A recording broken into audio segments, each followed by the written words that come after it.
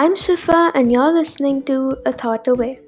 Today's story, The Eye of the Panther, explores a magical world where evil has seemingly got their way, but one girl might be the difference between life and death of an entire world.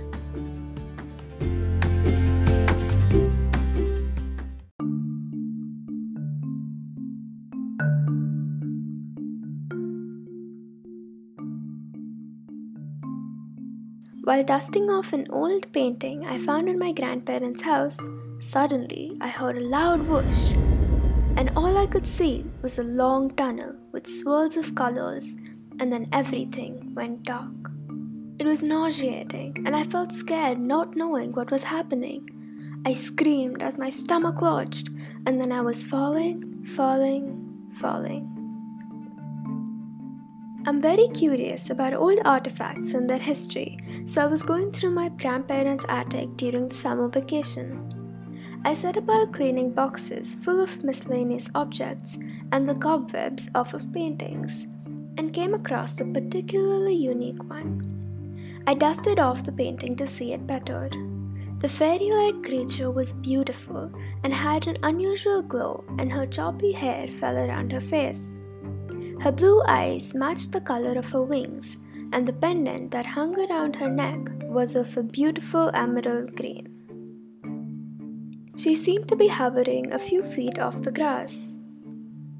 The landscape in the background had tall trees of a kind I'd never seen before. I held the painting towards the light to take a closer look, and it felt as though there was an actual world inside the painting that was pulling me in, coaxing me. And then, with a flash of colors and sudden darkness, I was falling through a blue sky. The ground was getting closer. I was going to smash into it any second now. But instead, I found my landing to be quite gentle, on my feet no less. Once I registered the fact that I hadn't fallen splat on the ground and broken every bone, I realized I was still holding the painting in my hand. Only now, the painting was not of the fairy, but of the inside of an attic. An attic that looked all too familiar, one that I had been cleaning old artifacts in not 5 minutes ago. I looked around and saw what might have been the most beautiful landscape of my life. The land I was in looked like an exact replica of the one I had seen in the painting.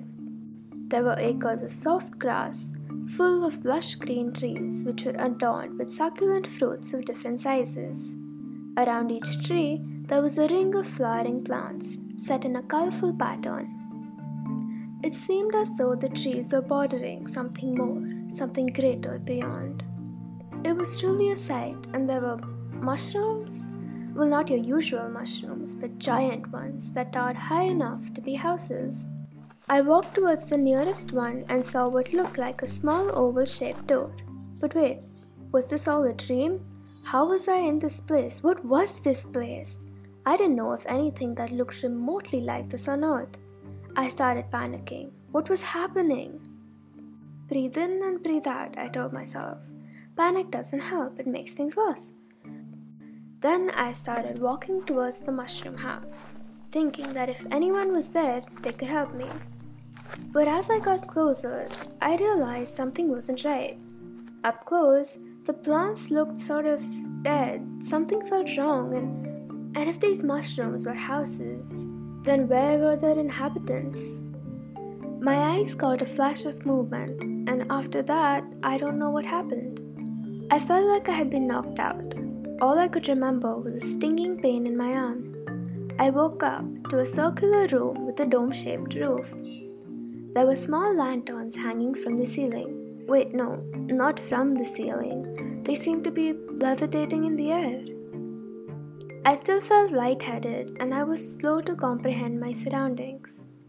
There was a table beside me with small glass bottles with colored substances inside. Not only that, but the painting too was there. I took a few deep breaths and then saw something moving. At first I thought it was the lanterns, but the glowing orb came towards the ground. Towards me. For the first time since I found myself in that place, I spoke, more like screamed.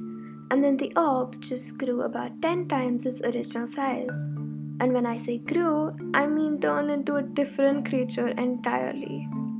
The creature started mumbling in mollifying tones and then sang the most soothing song, like that of a nightingale, perhaps better. I struggled to stay awake. I knew there was something I was missing. That face, it looked familiar. But finally, I drifted off into a deep slumber yet again. When I awoke, I was in the same room, same atmosphere, except I wasn't afraid anymore. I understood, and the song she sang? Well, that was actually an explanation of why I was there and how I just happened to drop out of the sky. I was to retrieve the stone from the eye of the Panther statue and then place it in the most sacred part of their world that was heavily guarded with magic. I would then be transported back home. If I failed, well, I don't think I wanted to find out. So I set about my task. I understood that there was evil in this world too, and that everything was dying out because the stone had been stolen and used for dark magic. The panther was an ancient relic, and since it had been used for dark magic, the entire world was losing its purity and was infected with evil. The painting was the most essential thing here, but I had also been given a few other supplies like food and water, ropes, some weird gooey substance that was bright orange, and also a pocket knife. I didn't ask too many questions. I bid the fairy goodbye. She made some sort of hand gesture, and then the painting turned into a map, magic that Yari had just done. She motioned for me to wait and then went back inside the house. I could understand her song, but not her language. I suppose that was just as well, since I didn't want to know how dangerous the journey would be. All I knew was that I was chosen for this, and that this beautiful world would fade away if I didn't do what I had been sent for. Yari returned with a sheathed sword. Not just any sword, one with intricate carvings on the sheath and blade.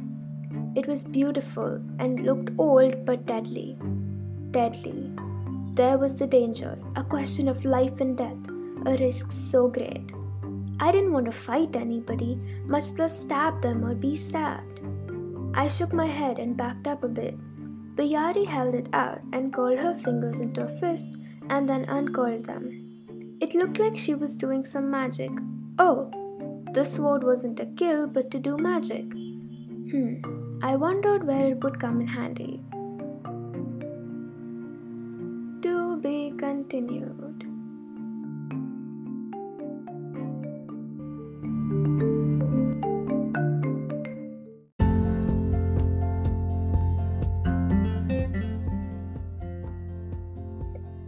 I'll be back with part 2 of The Eye of the Panther.